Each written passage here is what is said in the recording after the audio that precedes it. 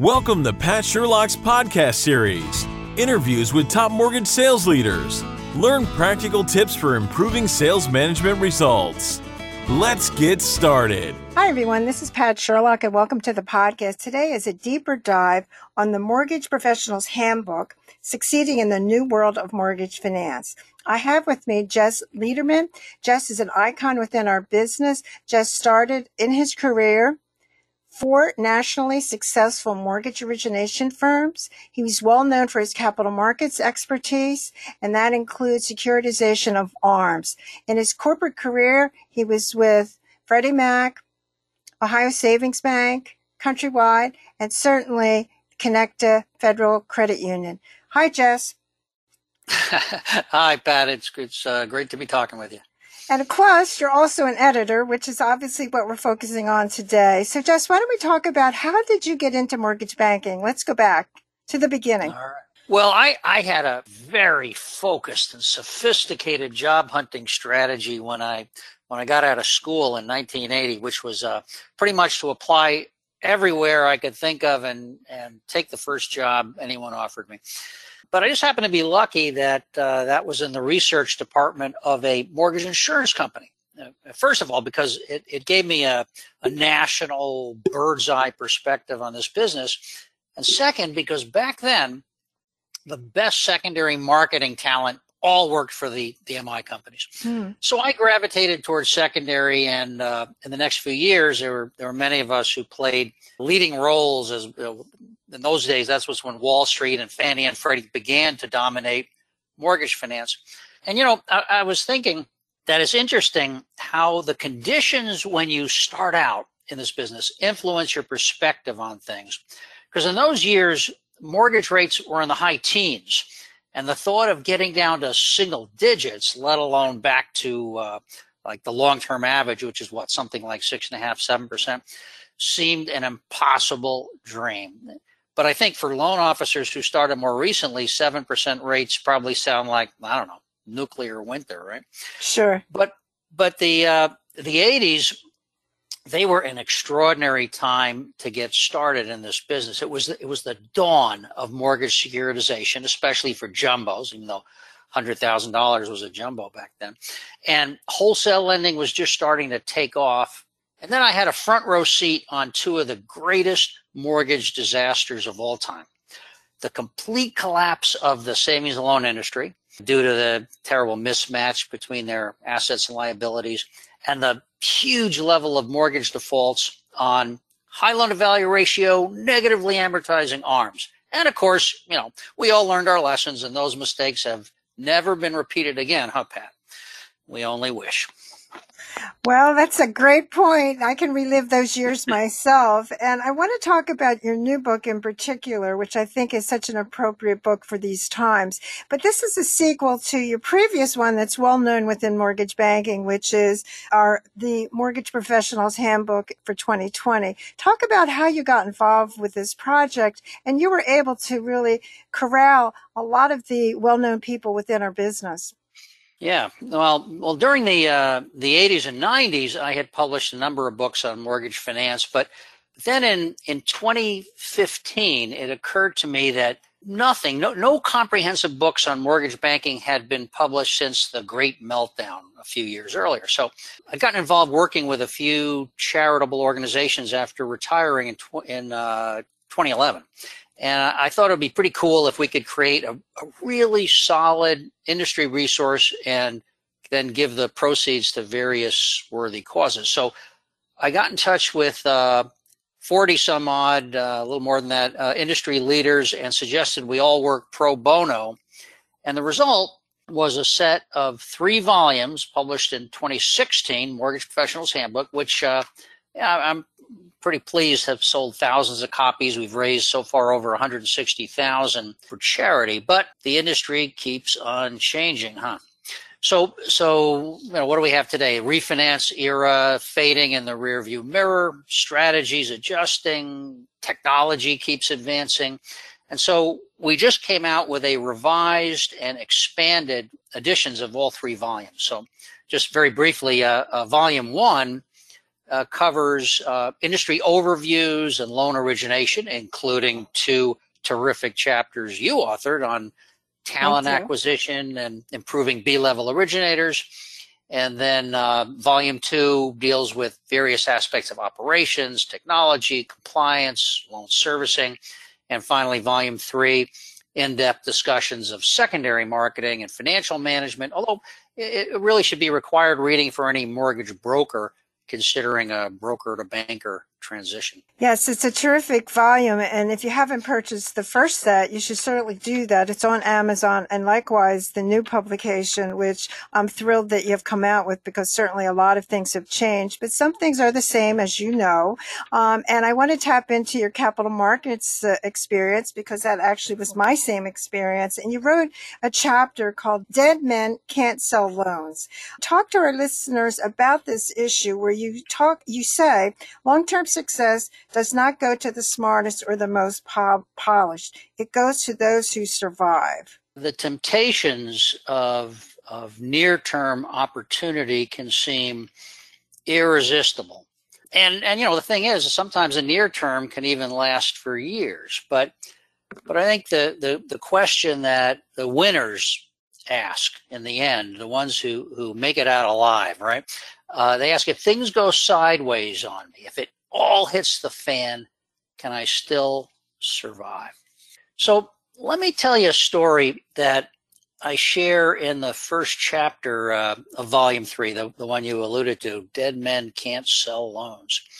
During the 80s, I helped to build 2 of the first jumbo securitization conduits. And one of them was at a storied Wall Street firm, which was famous for its trading expertise. Now, years later, that firm would be a casualty of the great mortgage meltdown. But when I worked there, Pat, blowing up was unthinkable, and I'll tell you why. The fixed income department had been created not that many years before I joined by 2 of the smartest, most successful, and kind of most unusual men on Wall Street. I'm not going to use their real names. Let's just call them Jimmy and Manny. Now, Jimmy, he was short, soft-spoken, intensely intellectual. But Manny was a man mountain. He was tough talking. He's the kind of guy you'd want to have on your side in a street brawl. And together they were a money machine when I got there, but it wasn't always that way. So during the 70s, at the dawn of the era of financial futures, they'd been partners in a small hedge fund which made huge amounts of money trading what's known as the cash futures basis. A basis, that's the spread between the price of a futures contract and the price of the underlying cash instrument. And it's a perfect example of a theoretically low-risk trade. Everything went swimmingly for these guys until it didn't. And one day, the basis got way out of whack. Well, it would eventually revert to the normal relationship, right? So that just meant they could make money shorting more of what was rich and buying more of what was cheap. And then the basis got even more out of whack. Now, here's the thing. Spreads, they may or may not revert back to normal levels. But even when they do, you have to be able to hang on long enough to book the profit.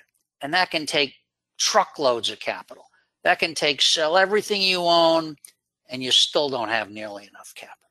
Now, if Jimmy and Manny could have ridden a trade out, they would have made big money, but they put on a trade they couldn't ride out, so they went broke. But they got lots smarter. They'd learned their lesson. Now they were determined to become volatility commandos.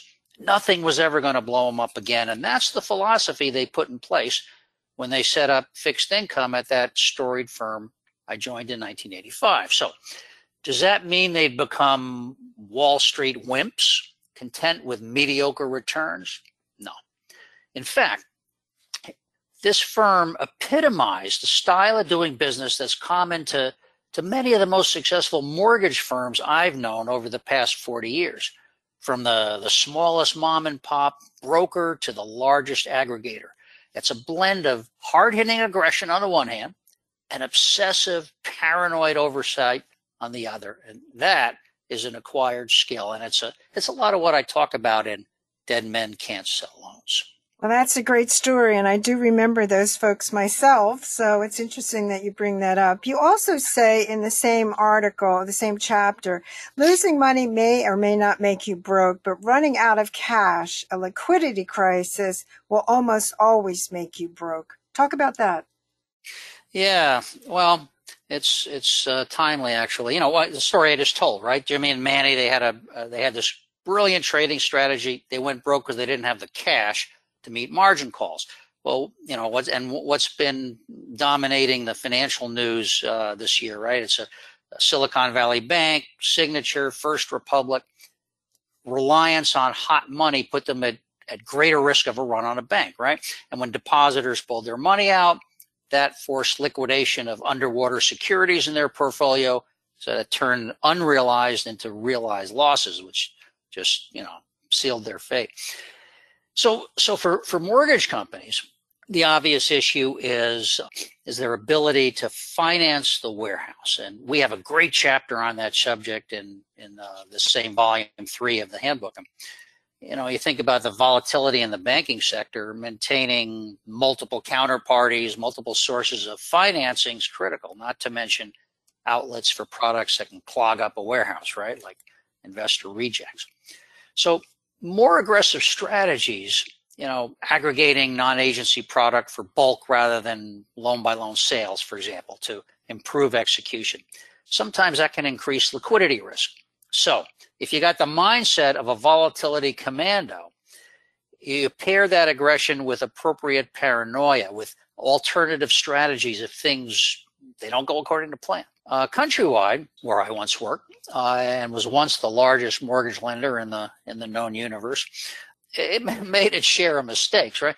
But one thing it did right was to maintain billions of dollars of backup lines of credit. And they paid fees to those credit providers for years. And there were plenty who wondered if that was all a waste of money for some far-fetched worst case that could never, would never materialize. And then all of a sudden, it was the summer of 2007, and the market for non-agency product froze up, just vanished, right? You couldn't sell them as whole loans. You couldn't package them into securities. But Countrywide's backup lines prevented bankruptcy and allowed it to survive long enough to negotiate a merger with Bank of America. So when you talk about, and you make this point, when disaster strikes, which we see so often in our business, you're talking about in mortgage lending and particularly, it crosses departmental lines. And you say great organizations don't operate in silos. Speak about that. Yeah. Well, avoiding silos, it's a matter of corporate culture. It's not going to just happen by itself. In that chapter I wrote, Dead Men Can't Sell Loans, I imagine asking the new CEO of a mortgage company, if you walk around your shop, do you see the general counsel and the EVP of sales chatting in the coffee room? Is your head of secondary routinely wandering into the CFO's office? And is their interaction consistent? Is it on some formalized basis, which you as the CEO have enthusiastically supported? Maybe you've even integrated it into the comp plan. So it becomes a fundamental part of corporate DNA. I really like the idea of a CEO regularly getting together with direct reports to brainstorm both aggression and paranoia. Because sometimes, people think it should be the primary job of certain individuals, certain positions, chief risk officer, for example, to focus primarily on paranoia. And the primary job of others, chief production officer, for example, to focus on aggression.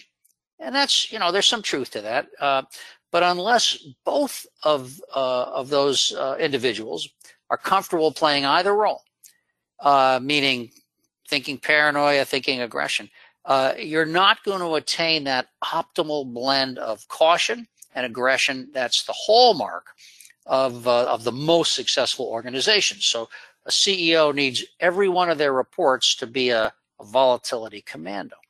And look at the implication of avoiding silos when it comes to secondary marketing.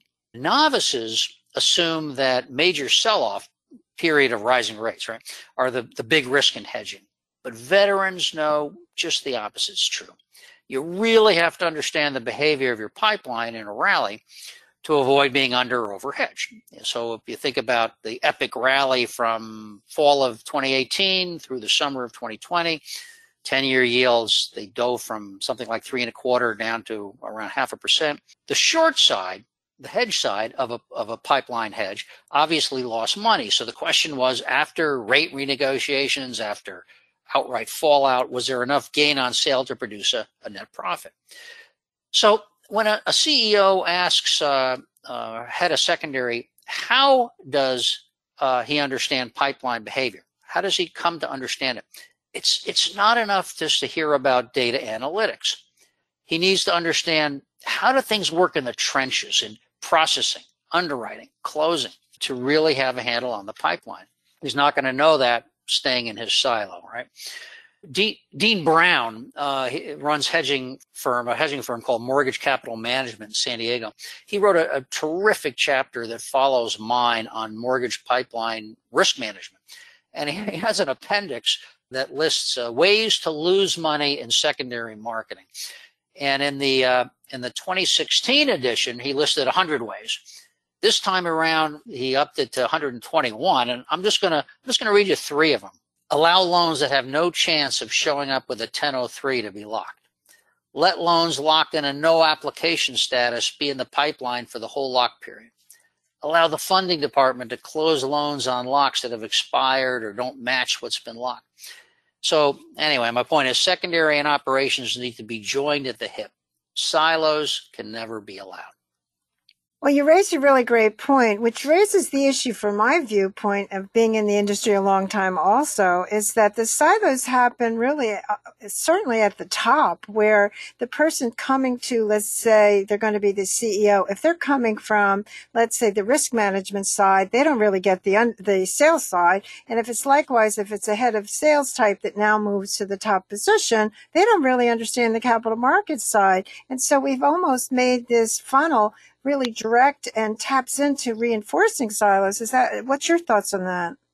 No, you're right. You're absolutely right. It takes a real conscious effort to break out of that, and that's why I make the point that you really need to formalize those interactions. And when you get the periodic brainstorming sessions that a CEO would have with these various department heads, talking through paranoia and aggression, right? How do we do more business? How do we make more money? Hey, what are all the things that can go wrong? I think they're eye-opening when that happens as a group, and people learn from each other. And certainly the CEO, to be effective, has no choice but to dive into the weeds in particular on the areas that he or she is least familiar with.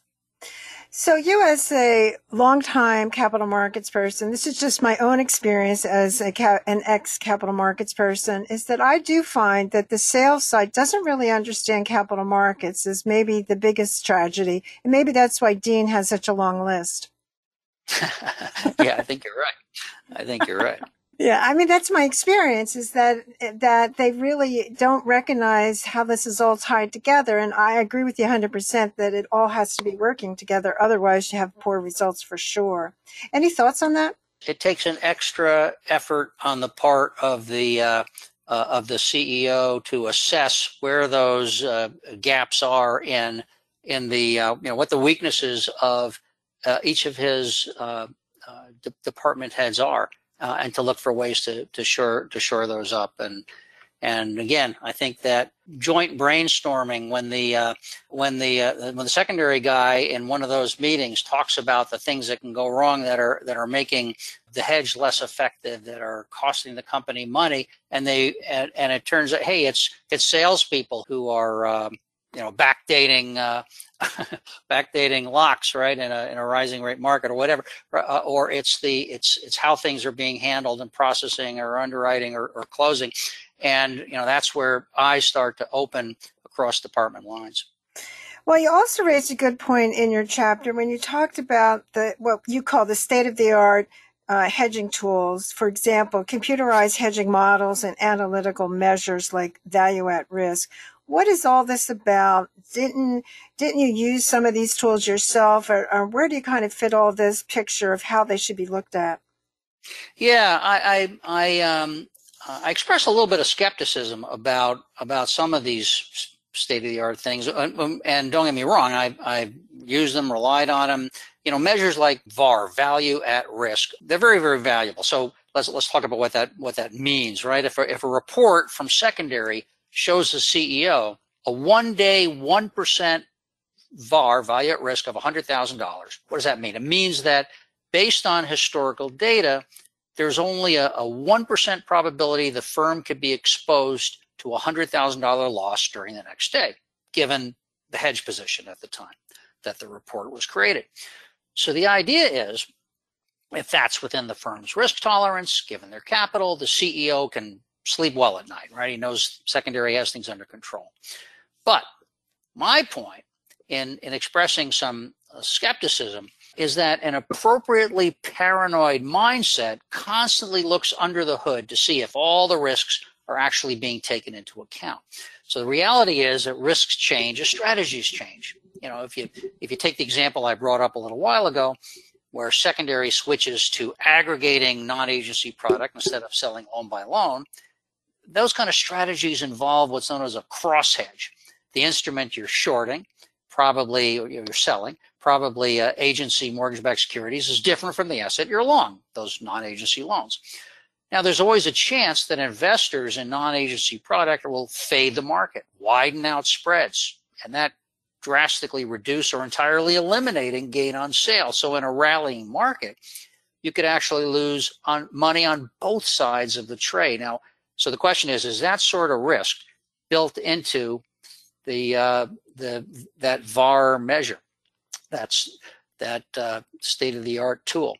And really, it's just a subset of the bigger issue of not being overconfident in the output of computer models. But, you know, on the one hand, model-based decision-making, Pat, you know, it can assure consistency and rationality under difficult conditions. Anyone who's been around long enough can think of days when, you know, the MBS market saw 3 or even 4 handles or dollar prices. Mortgage-backed securities range going from 95 and to 98, 99. And that's a big deal if the market's moving in one direction, but it can be an even bigger deal if the market moves strongly one way, then reverses. You know, there's a famous boxer who once said, everyone's got a game plan until he gets hit in the face. I think that was Mike Tyson who said that. And, you know, a 3 or 4 handle whipsaw that's a real uppercut to the jaw. So the models, I use them, I built them early on. They're great, but your staff has to have a mindset to constantly question whether they actually reflect the way the world works. You know, take an example of a big increase in mortgage-backed securities prices, let's say 3 points, correlated to a drop in pull-through from, let's say, 80% to 60%. All right, including, you know, the impact of rate renegotiations. Let's say you're running a retail operation. So the question I'd ask is, how quickly do consumers react to changing mortgage prices? Well, yeah, faster than they used to, but not instantly. So if you had a day where the market dramatically sells off, but then comes back by the end of the day, we've all seen that. Not much is going to happen to your pull through at all. So if somebody's model didn't take into account the time duration of the relationship between when a loan was locked and the current market, you know, they can get whipsawed. They could have put on one trade in the morning and reversed it in the by evening, and you know, massive unnecessary loss. And that may seem sort of like an obvious case, but let's consider a little more subtle case, just to illustrate this point about how you got to be careful about models. Let's say someone's running a TPO shop, wholesale correspondent, and you ask your manager, what drives fallout given any particular loan status? And let's say she tells you, well, it's the relationship between the locked rate and the current market. And the question is, as of when? You know, let's say you're looking at a lock, broker took down 60-day best efforts, and you're looking at a lock at 4%, current market's 4.5%. You might think, okay, real high probability of pull through. But what if market rates had first dipped down to 3.5 a week after the loan was locked before spiking back up to 4.5, 3 weeks later. That loan might already be locked with Acme Funding or arch rival, right? The loan's falling out, your model doesn't know it. Unless it's been calculating fallout probability based on the length of time the market was in a particular interest rate level. Now that's a tough bit of modeling, but my real point is that, my main point is that it also requires the modeler to understand how things actually work out there in the real world. There was a Chinese philosopher, Lao Tzu, who said something like 2,500 years ago, to know one's ignorance is the best part of knowledge. And now that's talking like a true volatility commando. Well, Jess, you also made the comment, which I think is really an important one, about you could care less about loan level execution, and it really is better to kind of look at it more in a global. And this is really what you're talking about now. Just reinforce that again, because I think many times mortgage lenders don't get that. Yeah. You know, if a CEO, if you ask the EVP of capital markets, how do you add value? He might say something like, well, I protect your bottom line against volatility by hedging, and I maximize our gain on sale through artful, painstaking best execution. And that's not it's not a terrible answer, but I want to sharpen things up by looking at it through the lens of global best X, right? So the secondary gain on sale, that's just one input into the bottom line. Okay, what CEO wants to do is maximize net profits given any particular appetite for risk, giving anywhere you want to be on the aggression versus paranoia scale. So I ask, what does that EVP mean by artful, painstaking best execution? Maybe getting every extra basis point on loan sales he puts out for bid. Now, that might be the perfect strategy, and he deserves a big fat bonus. But best X, if it's not global best X, you're not going to get the results you want. You got limited capital and limited warehouse lines. So if we're in a high volume market and there's an execution that gets us funded quicker, allowing us to better leverage those warehouse lines, then you might well come out ahead giving up a whole bunch of basis points in order to do higher volume, right? And then you can add additional nuance, such as the delta, the difference in operational intensiveness, and thus in your ops overhead associated with any given mode of execution. All that flows down to the bottom line. So that's why I say I could care less about loan level execution. Show me how any given execution gets me the best results on the company bottom line. Well, that leads to the most stunning point that you make in your article and in your chapter, where you talk about, and this is coming from you, a capital markets person, that some of us have found that forging relationship with clients is the key to long-term success. Talk about that. Yeah, I'm a big believer in that. Because I found that many successful mortgage businesses, and I've had over the years just thousands and thousands of mortgage companies, little ones, big ones, in between, that I've come to know well, whether they're wholesale, correspondent, retail, they have the philosophy that their mission is to give their referral sources or their sellers a competitive advantage with their clients. So for a retail shop, that might mean providing mind-blowing service to real estate agents and builders, right? Give them an edge in selling more homes, provide superior total experience for their buyers, or for a TPO shop, helping your brokers to do the same thing for their referral sources. So the mortgage companies that I really had the most respect for, that I saw as being the most successful over the long term, they're generally competing on the strength of overall relationship rather than on price. And when you look at the role that secondary plays in all this, and now where does capital markets come into all that? One way is it takes us right back to the issue of loan level versus global best X. So consider non-QM loans, right? Portfolio products in general, let's say.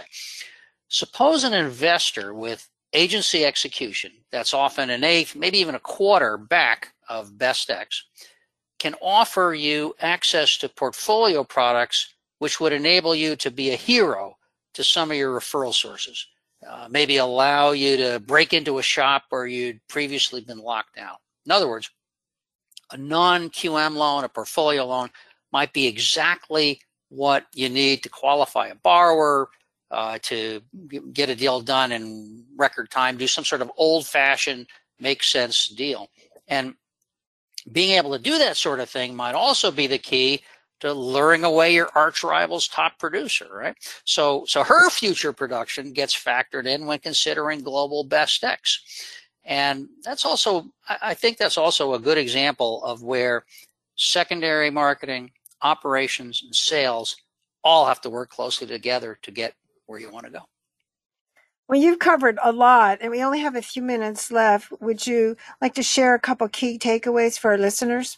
Perhaps the most important one would be this idea of caring, aggression, and paranoia. Learning to drive with one foot on the accelerator, one foot on the brake, in a way. Maximum aggression, but maximum oversight, and cultivating that mentality among staff across department lines, encouraging that kind of thinking, not in isolation in each silo, even though that's going to improve each silo, that kind of thinking, but encouraging it as a team among all staff, and constantly challenging assumptions, right? Particularly in an era of technology, where we can sometimes have this illusion that we're protected by technology. Constantly be challenging, looking under the hood, so to speak.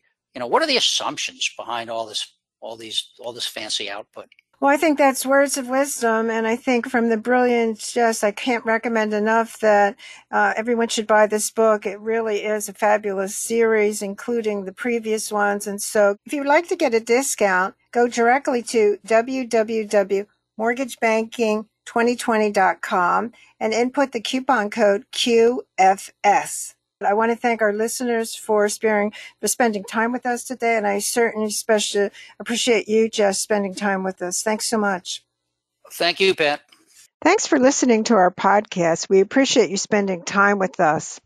If your sales team needs training in hiring and lead generation, schedule a free consultation by emailing me at psherlock@qfsconsulting.com.